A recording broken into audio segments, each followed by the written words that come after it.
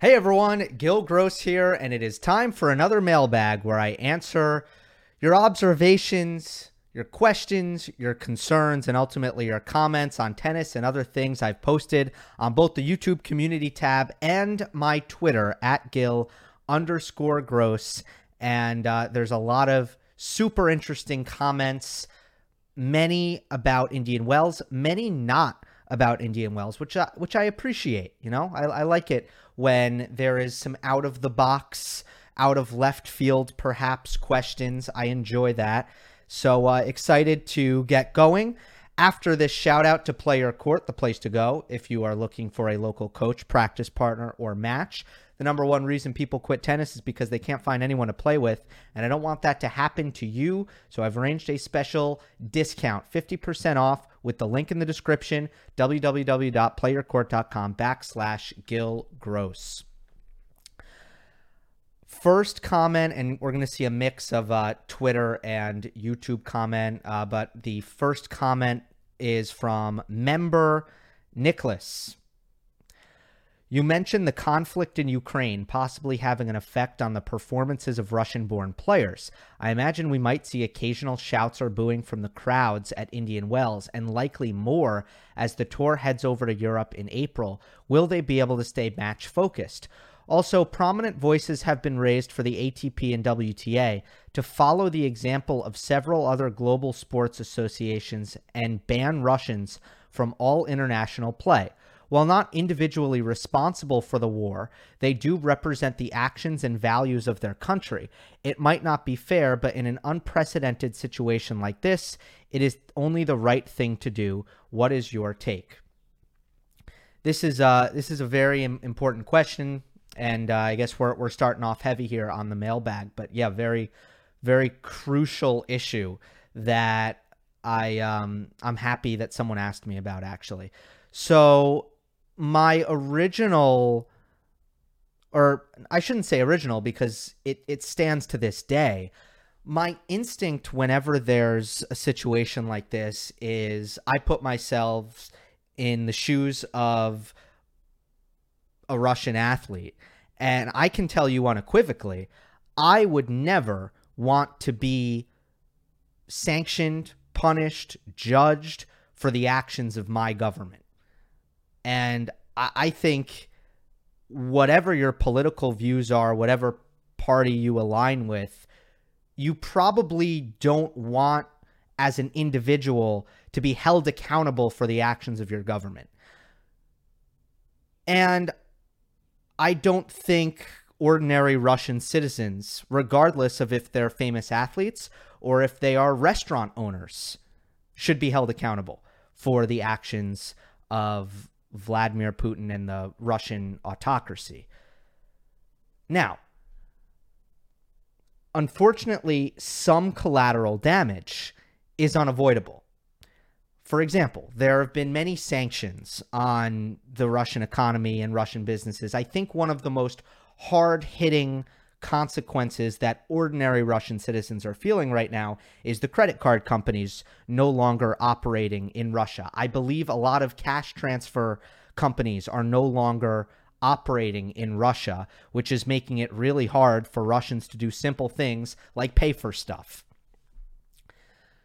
There is a real effect of something like that. And if you are aligned with supporting Ukraine, a sovereign nation who is being attacked unprovoked with no ulterior motive other than territorial gain, which is how, from my information sources, that is in simple terms what's happened here. If your information sources are telling you different, we're never going to get to a place where we can have a conversation. But my information sources suggest this is an unprovoked attack on a sovereign nation for territorial gain. If you are aligning yourself with supporting Ukraine, then part of that is choking the Russian economy and inconveniencing the Russian public, perhaps, to a point where they are not supporting the very people who are making the decision to carry out this war. So creating unrest or disloyalty, creating those large inconvenience, that actually does help in the war effort. That makes a difference. So here's where I draw the distinction here. If you're following me on this kind of, I know it's convoluted. Banning Russians from Indian wells, that's a lot different. That, to me, if you're doing a kind of, not a risk reward, but like a upside downside balance, that's way tilted towards downside, where you're punishing ordinary Russian citizens, and it's not going to help the war effort. It's not helping Ukraine. It's just not. It might be are you sending a message into the world if you're doing something like that? Yes. But is there any tangible effect? No. Whereas, do I think the banks not operating in Russia, does that have a tangible effect on the war effort? I would argue yes. ATP and WTA banning Russians from playing? I'm sorry, no. That's not going to... That is not... And I totally understand Putin's connection with sports and athletics, how much that means to him. But it is not going to help Ukraine if Medvedev can't play Indian Wells. And it would be... So I guess I separated this into two places. My personal feelings, which is anytime an ordinary Russian citizen is punished for the actions of their government, I feel bad and I don't want that. However, some of that is unavoidable and necessary. So that's the judgment that needs to be made. Not when it comes to tennis events, I am against banning Russian athletes because I don't think it makes a difference, enough of a difference to justify the unfortunate act that is inconveniencing ordinary Russian citizens for things their government did, if that makes sense. I don't know how the crowd's going to be, by the way. I'm not sure if Russians are going to face a lot of adverse crowd treatment. That's yet to be seen. But certainly that will not help. I will say, if you look at a guy like Andrei Rublev, I'll move on from this. Don't worry, but I'm not done quite yet. If you look at a guy like Andrei Rublev, first of all, who's been vocal against the war, wrote it on the camera lens in the opening days of the invasion. Think about it. You're also deplatforming players who can actually use that platform for supportive messages of Ukraine. Are there Russian players who support the invasion? Maybe. Marta Kostyuk, a teenage Ukrainian on the WTA tour, very promising young talent, by the way. She said the other day that she's been disappointed with her colleagues and that Russian players have not been outwardly apologetic or sympathetic is what I should say. And that's disappointing to hear. But ultimately I cannot support a ban of Russian tennis players. I can support punishing ordinary Russian citizens, as unfortunate as it is, in cases where it's going to make a real difference in supporting Ukraine's defense against the Russian attack. And banning tennis players doesn't fall under that. All right, let's move on. Swagat Carr says, do you think it's actually a Big Two era since a few years and not a Big 3-1? Okay. Do you think it's actually been a Big Two era for a few years and not a Big 3-1 like the media keeps referring to? Novak and Rafa have won 13 of the last 15 slams, none for Fed, despite them both being in their 30s. That's still crazy. Oh my God. Even though I know that, just reading it and saying it is another thing. Okay, Swagat continues. Rafole have also won more slams post-30 than Fed and have been more consistent despite them being 5 to 6 years younger than Federer and much more physical/defensive players. What do you think of this fact, which is quite contradictory and rarely discussed? Do you think this disproves the notion that style and attacking tennis ages much better than offense? Federer also hasn't been year number one since 2009, is the only one of the big three not to have the, I'm not sure what that is now, and is trailing in the slam race and also weeks in number one race to Rafa and Novak respectively. Do you think it's fair to call this the big two era? With all due respect to Federer and his achievements, it's still a big three, as in three best players ever, but it's a big two era, in my opinion. There are a couple of questions in there. Also, are you sure, does Nadal have more weeks at number one than Federer? I thought Federer still had that, but I could be wrong. Anyway, I'm also glad that this comment is in here, because it's been on my mind. It's been on my mind because when Medvedev became number one, a lot of people were, including myself, by the way, was framing this statistic that he's the first person to become number one in the Big Four era, right? And I say Big Four because Murray's been number one.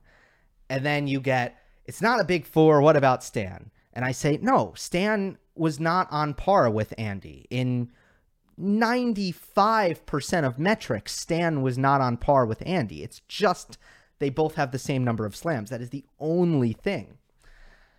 But then it's, well, still, Murray's not even close to as good as Federer, Nadal, and Djokovic. And that is true. That is so undeniably true. But there are still contexts in which the term Big Four is both an effective and accurate term. If you are saying the sentence, well, world number one has been locked down by the Big Four for the last, or no one outside of the Big Four has been world number one for the last 15 years, that statement perfectly conveys what you're trying to say. Everybody knows exactly what I'm talking about, exactly who I'm talking about. So does it really matter that Murray was not as good on the same tier as the other three? Now, you can talk about other things. Who has dominated slams for the last 15 years? The Big Three. The last 20 years. The Big Three. If you narrow the scope to the era, and, you know, this is too small, in my opinion, to be considered an era. If you narrow the scope for, you know, post Federer's Wimbledon 2018, then yes, it has been statistically a big two. However, again, I think we need to, my main point here is we need to be less, we need to be more elastic about this terminology. We need to use it in a way, we need to stop. It is not binary. There's no Big Four. There's never been such thing as Big Four. No, because Murray was way better than anyone else for a very long time. So it was Murray, Federer, Nadal, Djokovic. There was a Big Four. There was simultaneously a Big Three. They're different things. They're separate. They coexisted. It was clearly Federer, Nadal, Djokovic, tier of their own.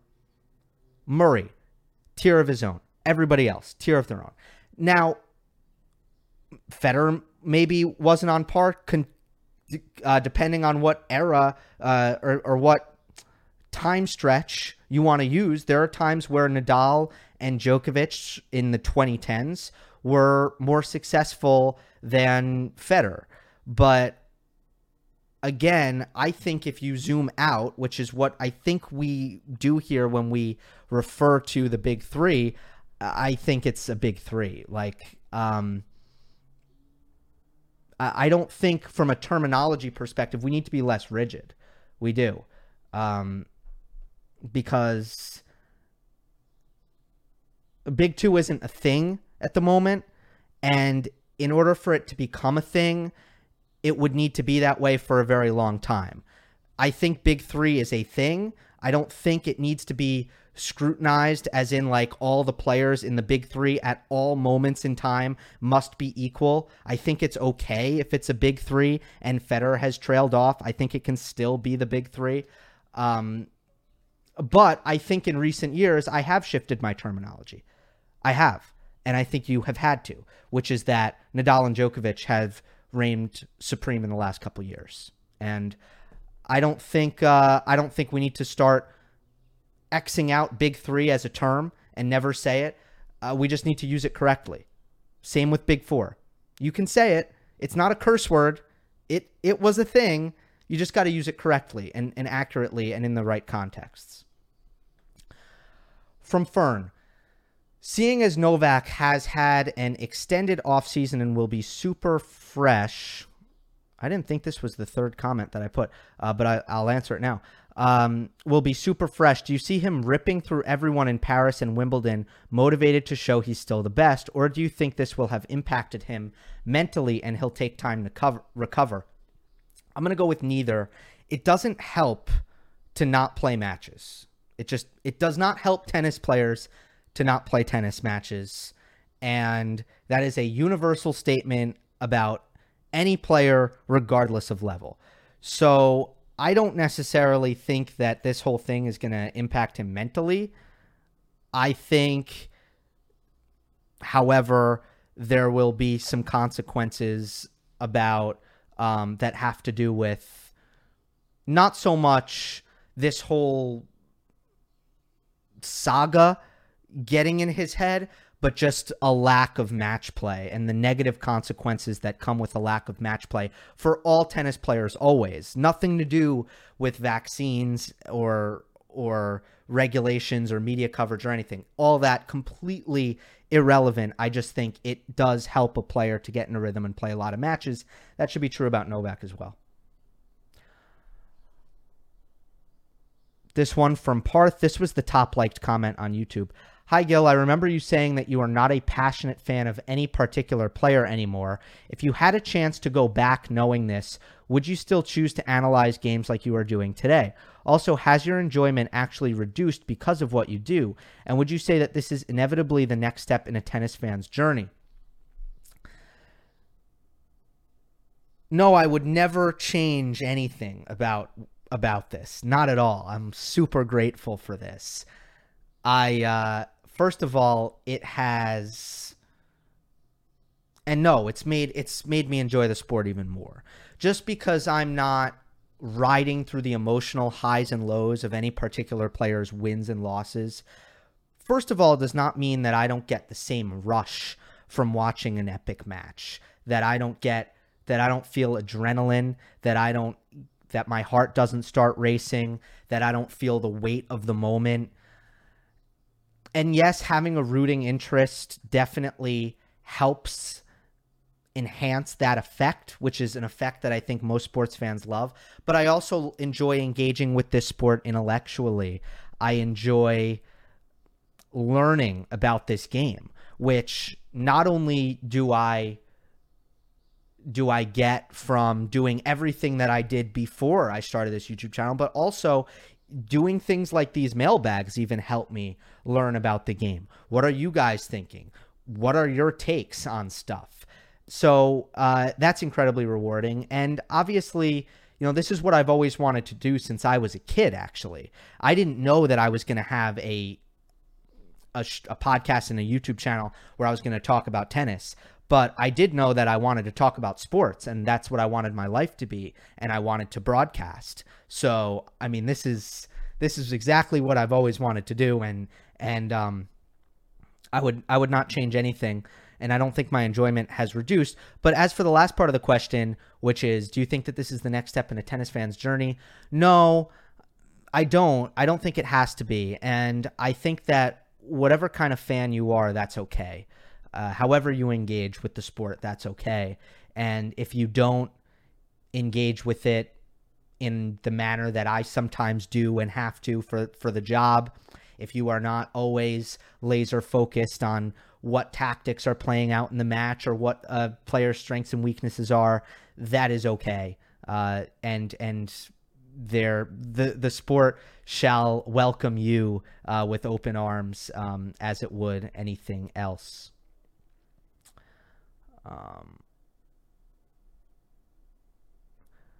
There is a comment that I wanted to answer closer to the top because I wanted to address it. So let me just try to find that real quick.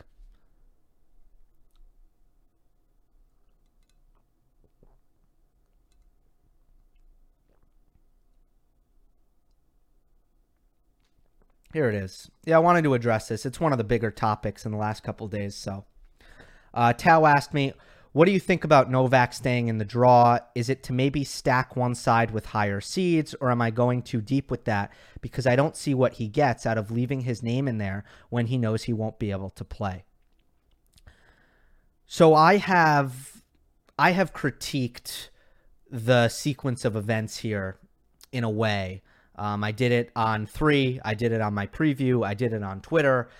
I thought that there were a couple things going on here that in one way, I think Djokovic had the perfect strategy that I think was the logical way to go about things, which is to wait until the very last moment.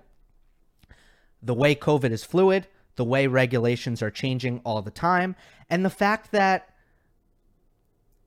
there's no point in withdrawing too early because it really doesn't have an effect on anything until they start playing qualies, and then your presence in the draw and on the entry list actually changes some things. But until then, there's no consequence to just keeping your options open.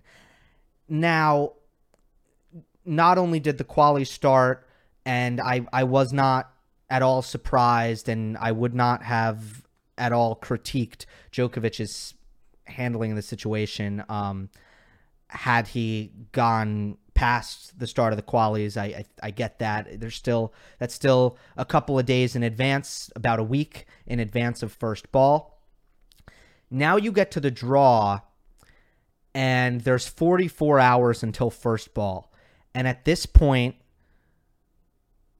you know that things are not going to change fast enough as far as CDC guidelines go and immigration into the United States to get a work visa. You know things are not going to change fast enough for an unvaccinated Novak Djokovic without one of the exemptions that exists to get into the United States.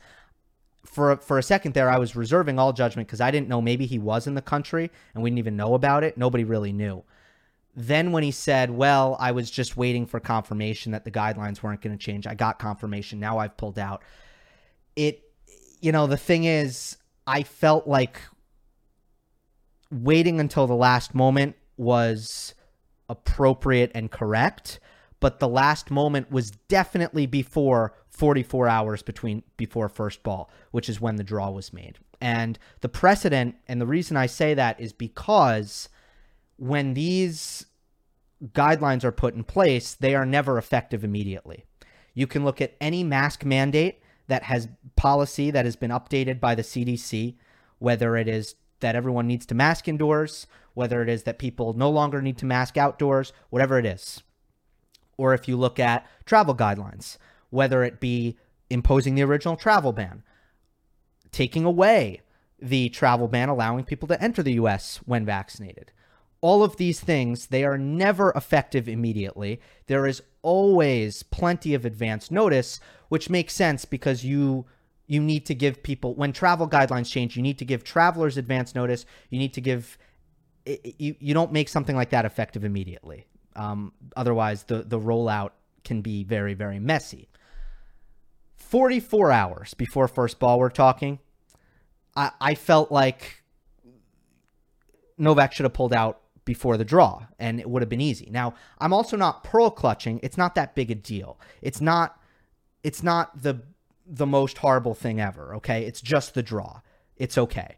He only, he made someone play qualifiers who didn't need to. They would have been a direct entry had Novak pulled out earlier. And then he didn't allow one player to play qualifiers. The world is not ending there. However, it just seemed like a completely unavoidable thing. Oh, and the draw isn't balanced because there's no top seed in Rublev's section. None of these things are the end of the world. It's fine. Just to me, completely avoidable and unnecessary because you know that 44 hours, whatever, and you might disagree with me, to me, there's just no chance. There's no chance that 44 hours, and really less because you need time to travel, that something is going to change that quickly that's going to allow unvaccinated people to enter the United States, considering these guidelines are never changed effective immediately. They just aren't. It's not how it works. And then, he withdrew less than 24 hours after the making of the draw. So it was there was that one point where it would have been meaningful and it would have actually helped everybody if Djokovic just withdrew a little bit before when he did. Not the end of the world at all. But I have to critique, when I'm looking at this, I'm not going to say that I agree with it, that I don't agree with it. And I'm sorry, to anyone who is offended by that, but it's just how it is. And I've taken a lot of flack on social media because it's always a very unpleasant experience criticizing Federer, Nadal, or Djokovic. It's just not, and it is what it is. It's just how it is.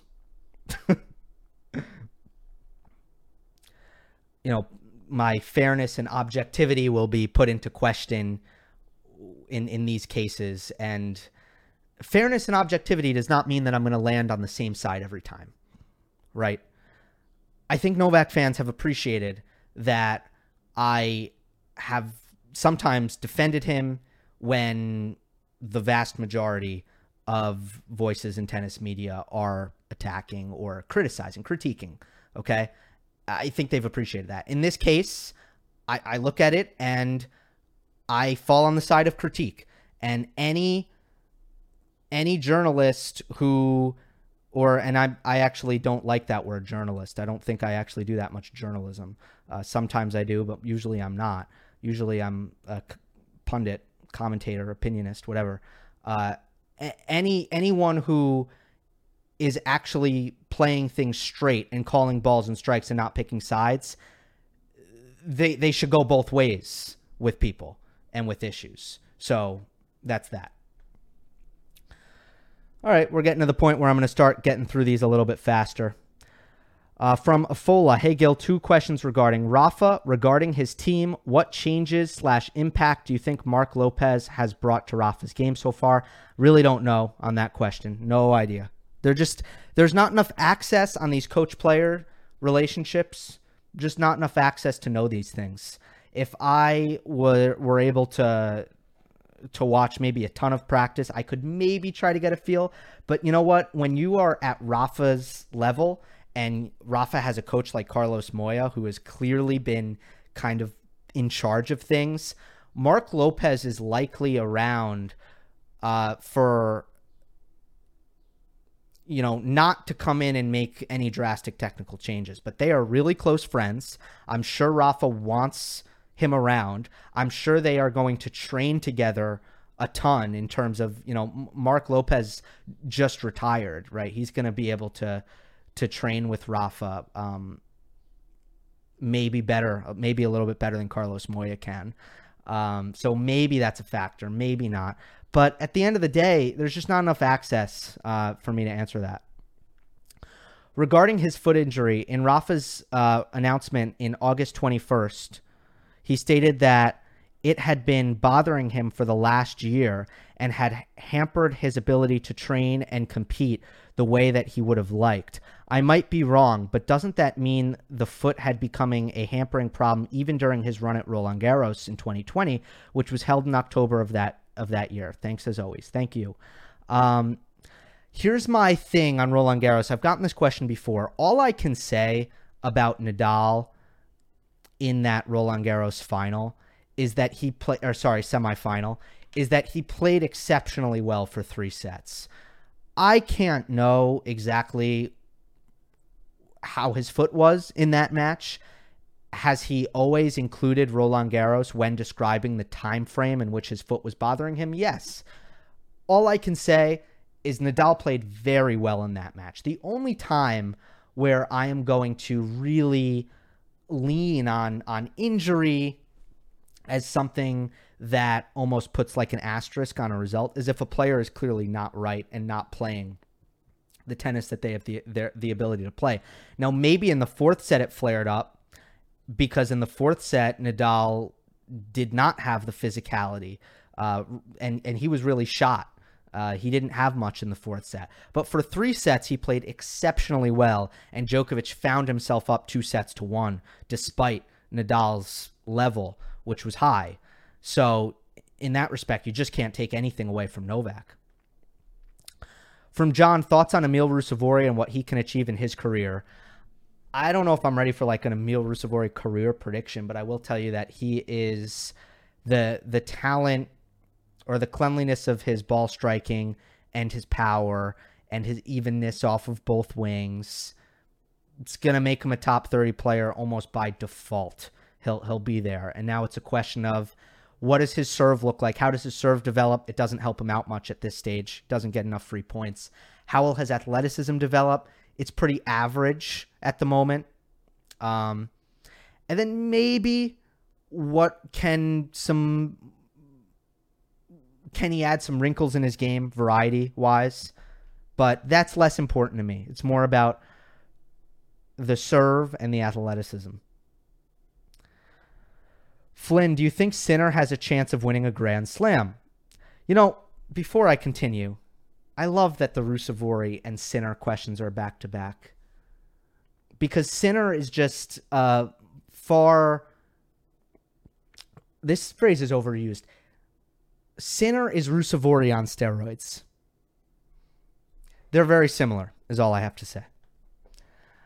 I know he's made the top 10 at a young age, which is great, but I feel like his game is quite one-dimensional, and his results against the top players of the game haven't been much to shout home about yet. It also feels like the hype around him has died out considerably for Alcaraz. Yeah, it has a bit. Hold on, got a water here. You make a couple of good points.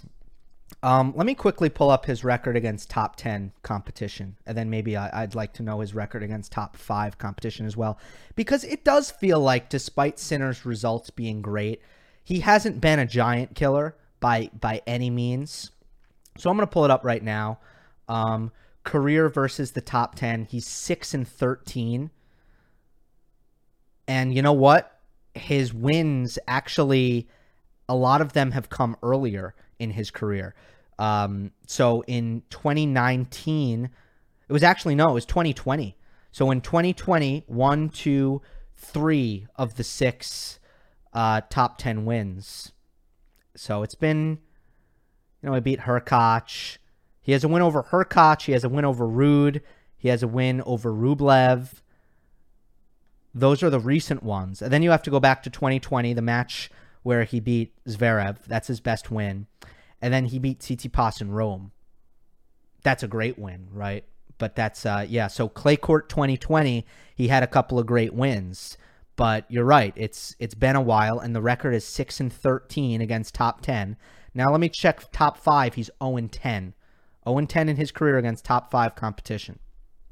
So yeah, that is definitely a thing that you've identified. It's hard for me, though, to be pessimistic about Sinner because of the trajectory, and the trajectory of skill development gives me hope that these things that are not great about his game, his first serve, his defense, his net play, something tells me that 2-3 years down the road, given the way he's shown a penchant to improve and get better, that these things could just get better. So that's why it's very hard for me to be pessimistic about Sinner. Until he starts to flatline, until he starts to stop improving at the rate that he has been, until then, I just cannot be pessimistic. Love will survive. Who has a better serve and who is a better returner currently between Sinner and Alcaraz?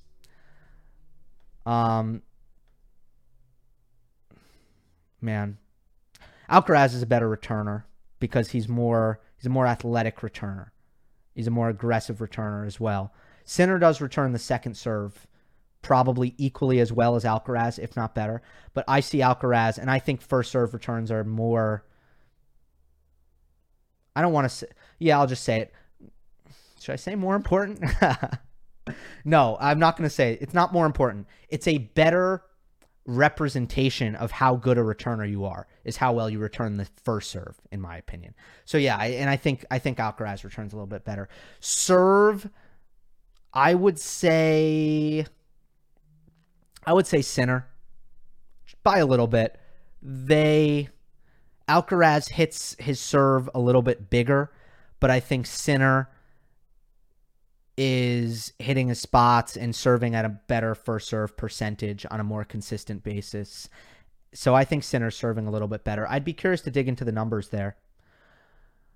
Karthik, what are the ways to contribute to tennis? I want to work for the game at some point in the future and to be close to the game.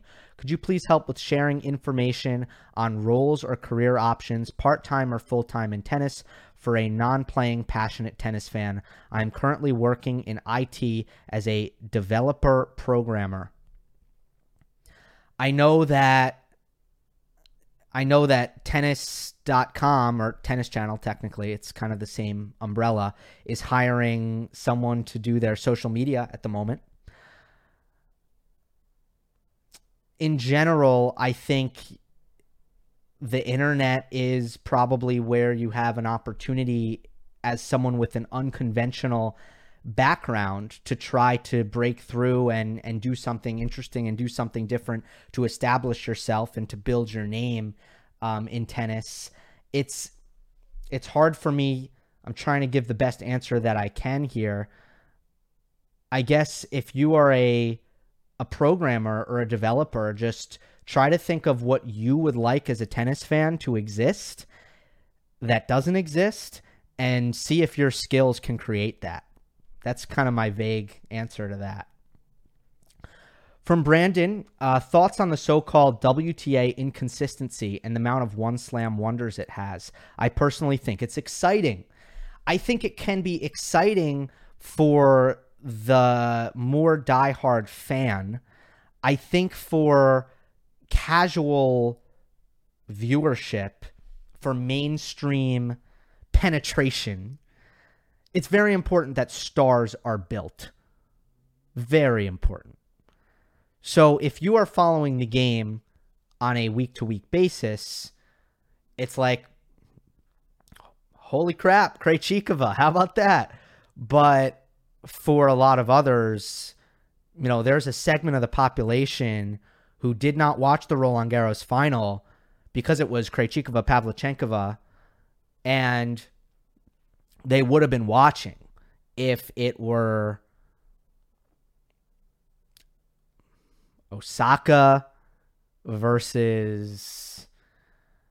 See, the WTA has some work to do on the star building. It's coming. Like, I'm confident that it's coming, but I mean, the question is, like, who is, besides the Williams sisters who haven't been... I'm literally going to just pull up the rankings for a second because I want to make sure that I'm not completely forgetting anyone.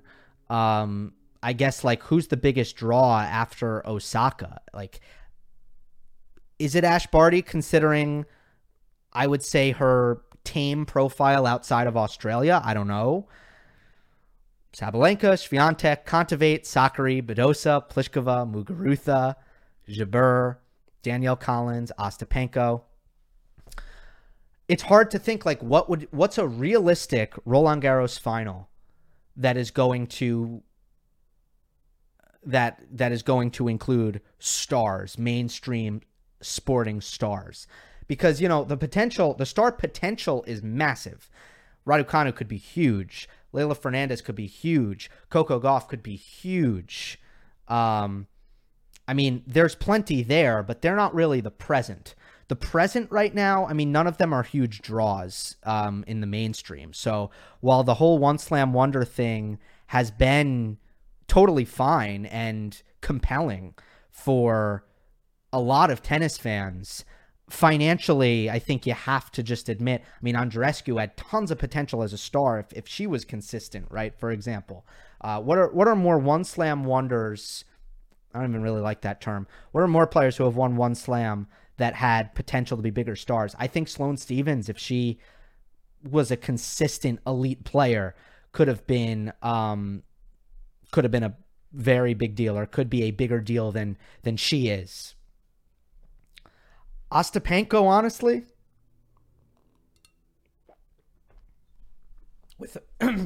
sorry, excuse me. Ostapenko being how she is, it would have been interesting to see if she was like a consistent top 5 player.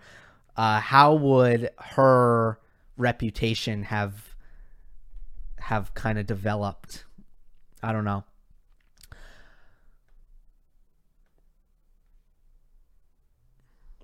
From Chaz, you mentioned Medvedev seemed to be a bad matchup for Alcaraz. Medvedev's defense will force Alcaraz to play a tight match to have a chance, but I do believe Carlos's forehand is strong enough to keep Medvedev from cheating in on court position, and then the forehand drop shot gives him a strong tool to fight the comfortable Medvedev defense position in the matchup.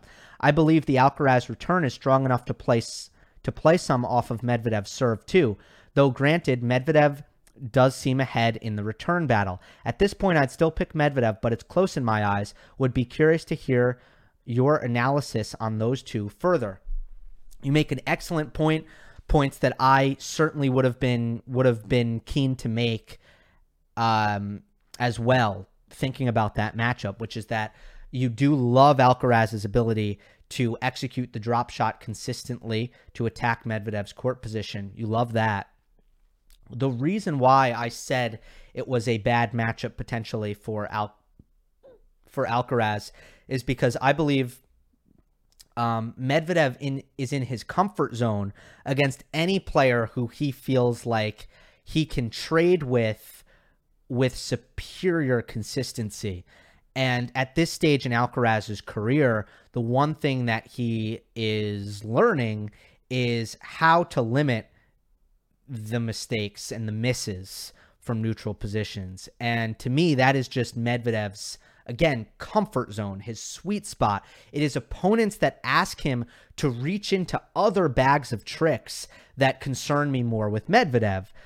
Opponents like a Nadal, who he knows, especially when Medvedev's legs are going on him, like they did in Australia, Medvedev knows he's not going to be able to trade into misses for Nadal. He's instead going to need to do a lot of creating on his own terms in order to make headway.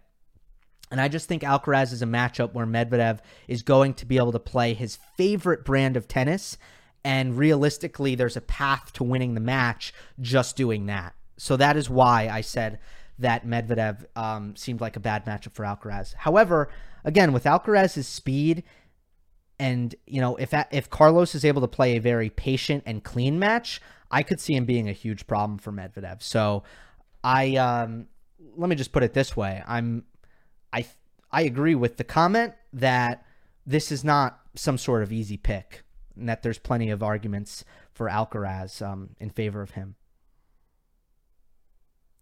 Here's just another comment. It's the same thing. I'll read it, but I probably won't answer. You said Medvedev wasn't a good matchup for Alcaraz, so you expected him to lose. What about the matchup concerns you? What does he need to do to take on Medi and win?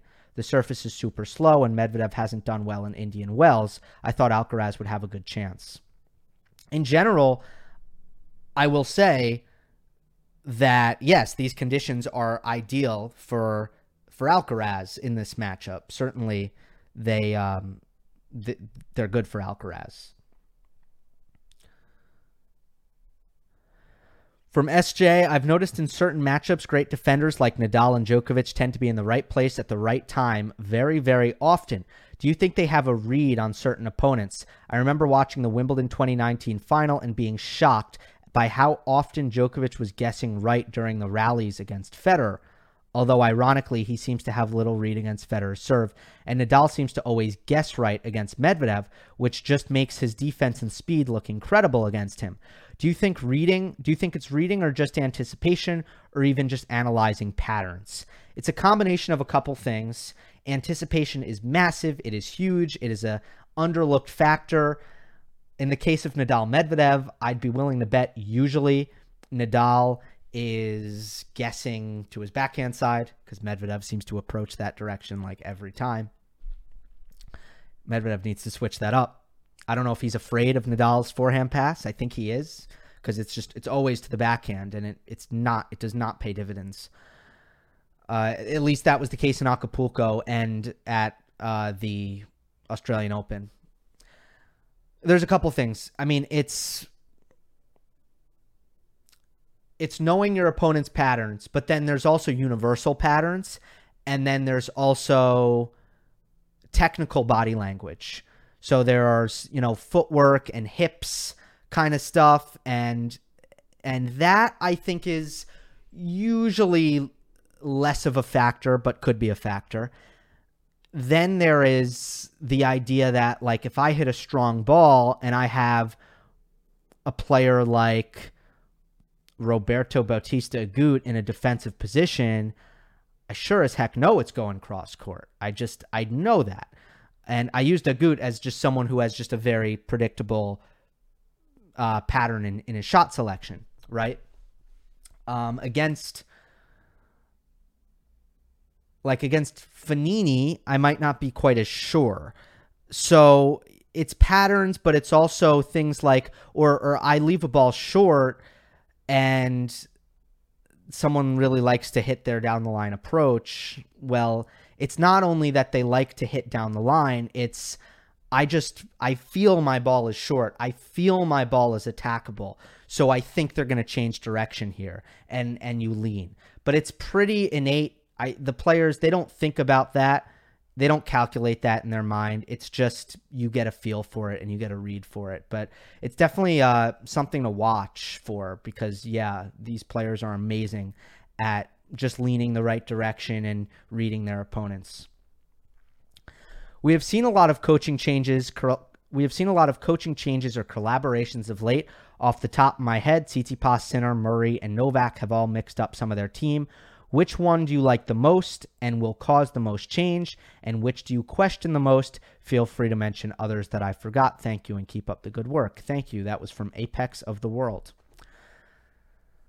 I'm cool with all of them. The one that I'm most impressed with is definitely Tsitsipas's because I know how difficult it is when you're dealing with a family matter or a family member to have those hard conversations and make those decisions for yourself. So it's the Tsitsipas change that I think is the most important and the most impactful. Sinner, we'll see how it goes. I don't have much on that.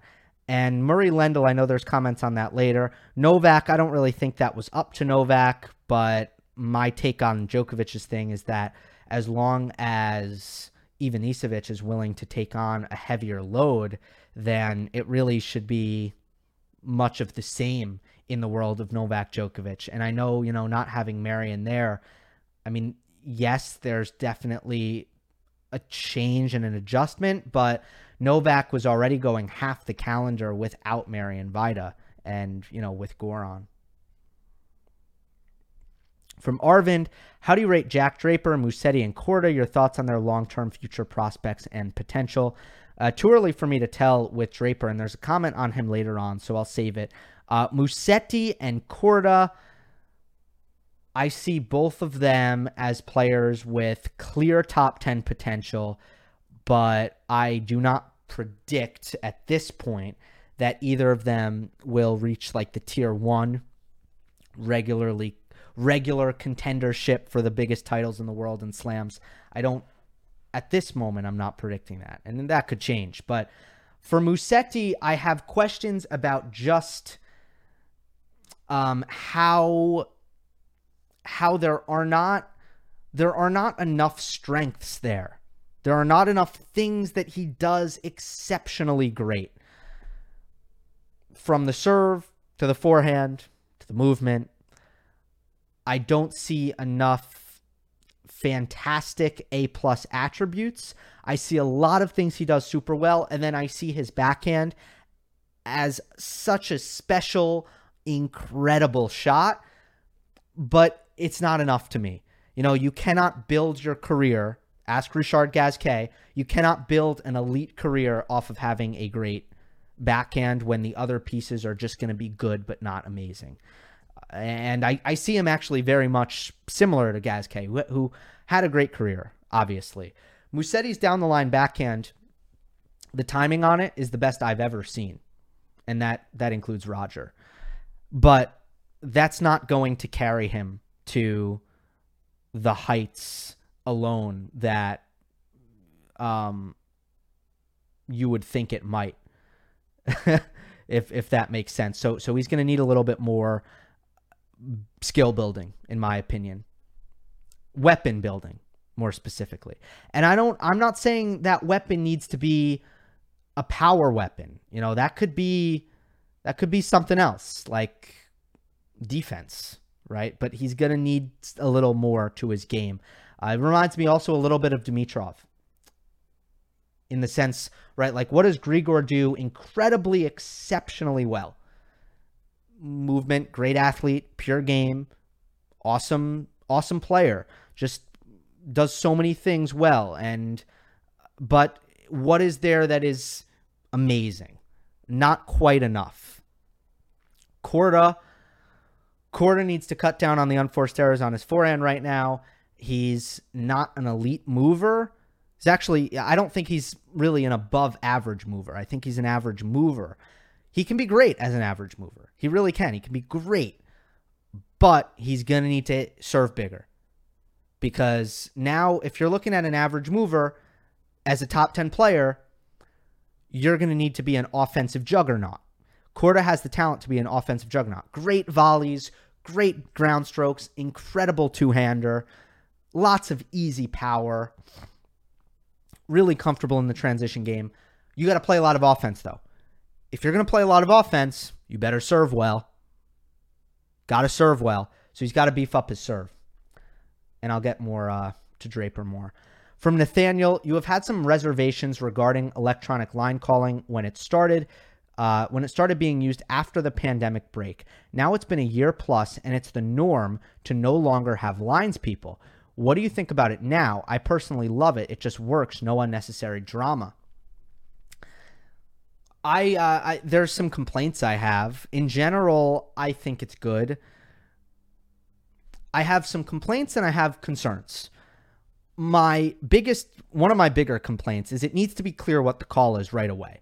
We used to have a visual cue of the lines person putting their arm up, signaling that it was out. And now, I mean, especially at so many of these tournaments, especially when the crowd is loud, you don't know if it's in or out because it's not loud enough and the crowd drowns it out. And there are just issues with that. And that actually can ruin a moment, can ruin a big moment. And that's just very bad for the viewing experience if you don't immediately know if the ball is in or out. I also don't know how people are becoming chair umpires. That is the path to becoming a chair umpire. You are first a lines judge. How are officials making that transition? And how are you picking the best people for the job to become chair umpires if you are eliminating lines people? Do I miss the human error? I'm not sure.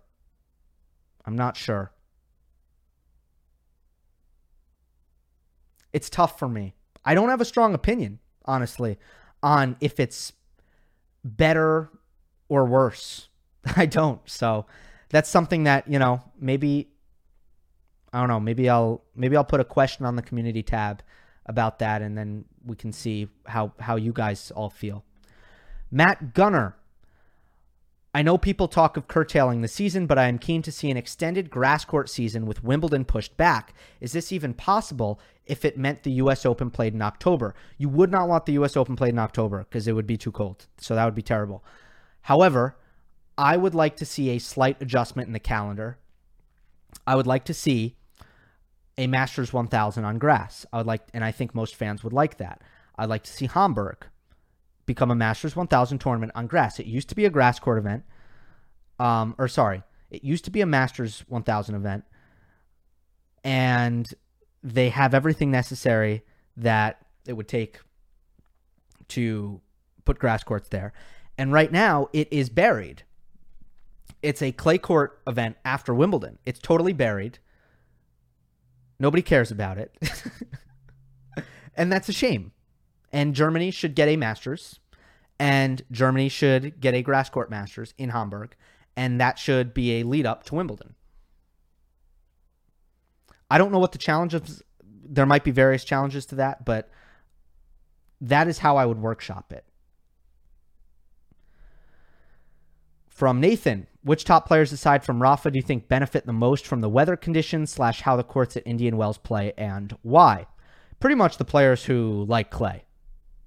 is my simple answer. Tsitsipas, Ruud, great kick serves. Anyone you talk to is going to tell you that a great kick serve is tough to deal with on this court. That would benefit Berrettini as well. Berrettini's got a great one, and obviously likes, we've seen his game benefit from the clay at times. I think the conditions are really best for Dominic Thiem, who obviously had to pull out and isn't back yet. This one from Lucas Sim. Please, can you talk about Jack Draper if you are aware of the tennis he's been playing? He has recently turned 20, has won 3 challenger titles in 2022, youngest Brit ever to do this, has moved inside the top 150 from 265 at the start of the year, and is third in the race to Milan behind some fairly good players in Alcaraz and Sinner. It is exciting to have a young British player come through like this, as he was never really discussed as much of a prodigy. I believe it's a matter of time before he begins playing properly on the main tour. How far do you think Jack can go? Couple of things here. First of all, whenever someone is tearing up the Challenger Tour, it's something that everybody should respect and take notice of. And it means you have serious, serious abilities. So winning 3 challenger titles already, it is no joke. That is no joke. I've only watched Jack Draper play 1 match in my life, and it was against Djokovic at Wimbledon. And I went back just to refresh myself on some thoughts. And I was super impressed with how he handled the moment. It was the first match at Wimbledon 2021. First match. Center court. Novak Djokovic. British kid. 19 at the time. I mean, that's a lot to deal with. And I thought he was confident. I thought he had some swag to him. And I really liked how he hit off of both wings from central locations on the court when he wasn't on the move. I thought his productiveness started to deteriorate when he was on the run, especially on the forehand side, and he's a lefty. And then I thought for his height and being a lefty, he should serve bigger. And that's most young players should serve bigger and get better at serving.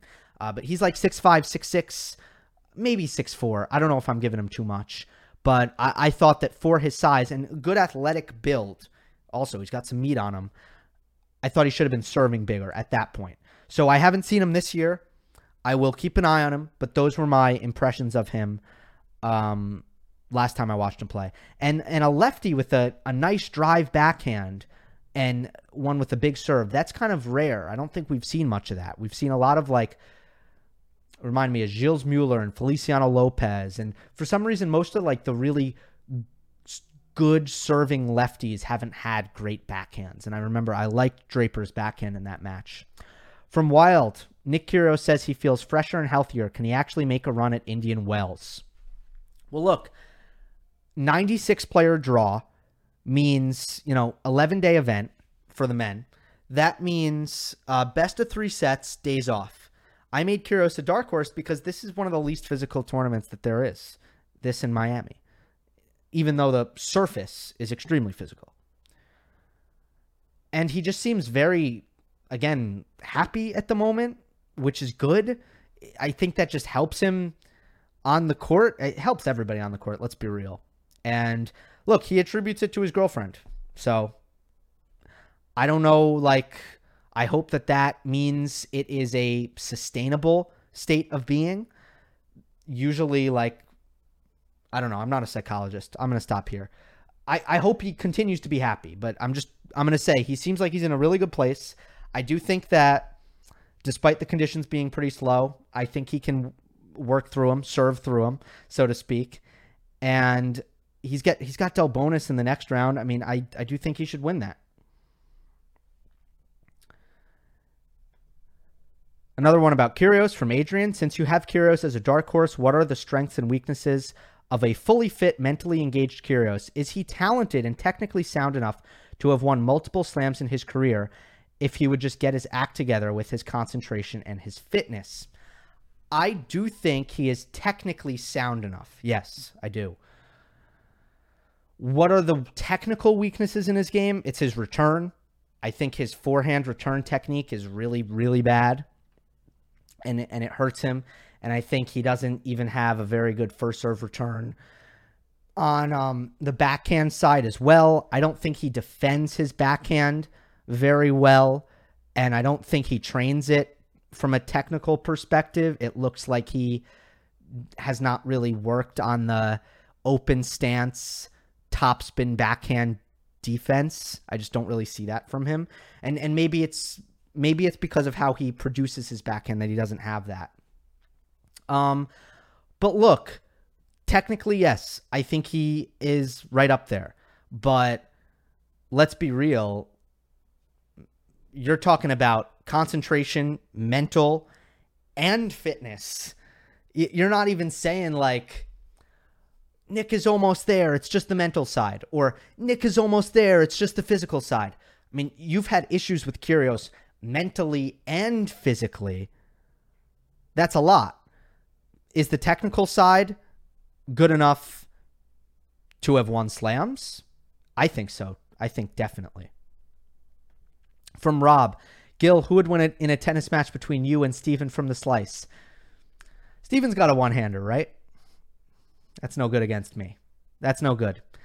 I'm all about that Spanish invertido, inside-out forehands to Steven's backhand over and over and over again. Over and over and over again, and then I'll rip it inside in. It's no good that he's got a one-handed backhand. I don't lose to one-handed backhands. No, in all seriousness, I'd love to play him. I'll take myself. I think I'd win. I haven't scouted him very close. I know, and I have seen him hit some balls, but I haven't scouted him very close. From VTech, what do you think about Andy Murray's hire of Ivan Lendl? I feel like Murray knows he doesn't have many seasons left and thinks he hasn't achieved enough during his comeback and hasn't been nearly as successful as the big three after their comebacks. So I see hiring Lendl as a somewhat desperate attempt to try everything possible while he's still not too old. Still a good move for Murray, even if it doesn't work out. He can call it a career free from that nagging feeling of missed opportunities. I love the move. I love the plan. So what I think Lendl has the chops, the confidence, the pedigree, the bravado to make some radical changes with Andy. And I don't think Andy would let a lot of people embark on something like that. And maybe Ivan does not make radical changes because he chooses not to. But I know that they're going to put some work in one-on-one, and Murray's going to leave the tour during clay court season to travel to Orlando to work one-on-one with Ivan. And to put training blocks in where they are going to have a chance to kind of go, okay, square one, not have to worry about a tournament next week or anything like that, and to build some new stuff from the ground up and to trade some ideas. And I mean, I think there's loads of potential in that. So I think that's a great thing for Andy Murray. Couple more here. From New Day, if Nadal continues his early season dominance on hard court, will there be any reckoning come Roland Garros as far as his body is concerned? Would it matter to him if it turns out he sacrificed a French Open title for his unprecedented hard court success? I don't think he is going to let that happen, because I think he'll pull out of Miami. Honestly, let's see. I'm curious, but he might have some hard decisions to make about whether or not to play Miami, because I'm sure he'll want to get some rest in before clay season. Who knows? He might even have to make some hard decisions about, I don't know if it would be Monte Carlo or Barcelona. I'm not sure which one means more to him. Madrid is, now Monte Carlo, keep in mind, is the only non-mandatory Masters 1000. I'm not sure why. Nobody's ever explained that to me. But you don't get actually punished from a rankings standpoint for not playing. So maybe Monte Carlo on the chopping block, maybe Barcelona on the chopping block if need be. But I think Nadal's going to take a very conservative approach, and I think Miami is a big question mark at this point in time. Do I think he would trade a Roland Garros title for hardcourt dominance? I think he would trade it for an Australian Open title, but certainly not Acapulco or Indian Wells. I mean, I think it's very simple when it comes to what the priorities are, which is the majors, and that is it. That right there was the last question. Thank you all for your incredible comments. And if you enjoyed, remember that you can become a member of the channel for $2 a month. Buy me half a coffee every month, and that's a big help to ensure the future sustainability of the YouTube channel.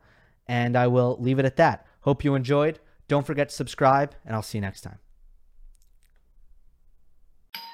Our house is a mess. Come on in. I'm Amber Wallen, internet comedian, plant queen, and host of your new favorite podcast, Fly on the Wall. Okay, that's pretty presumptuous to assume that this is going to be their favorite podcast, by the way. Like, come on, Amber. Anyway, that wasp that you just heard interrupt me is my husband. And co-host, Benjamin Wallen, also a comedian, and I host people at our home. I have a great wine collection in my cellar. Well, you mean the mini fridge? It's a mini fridge. It's a mini fridge. New episodes of Fly on the Wallen drop every Wednesday. Listen in as we discuss relationships, books, and keeping our sweet baby kid alive while we make laughs on the internet. Subscribe to Fly on the Wallen wherever you get your podcasts.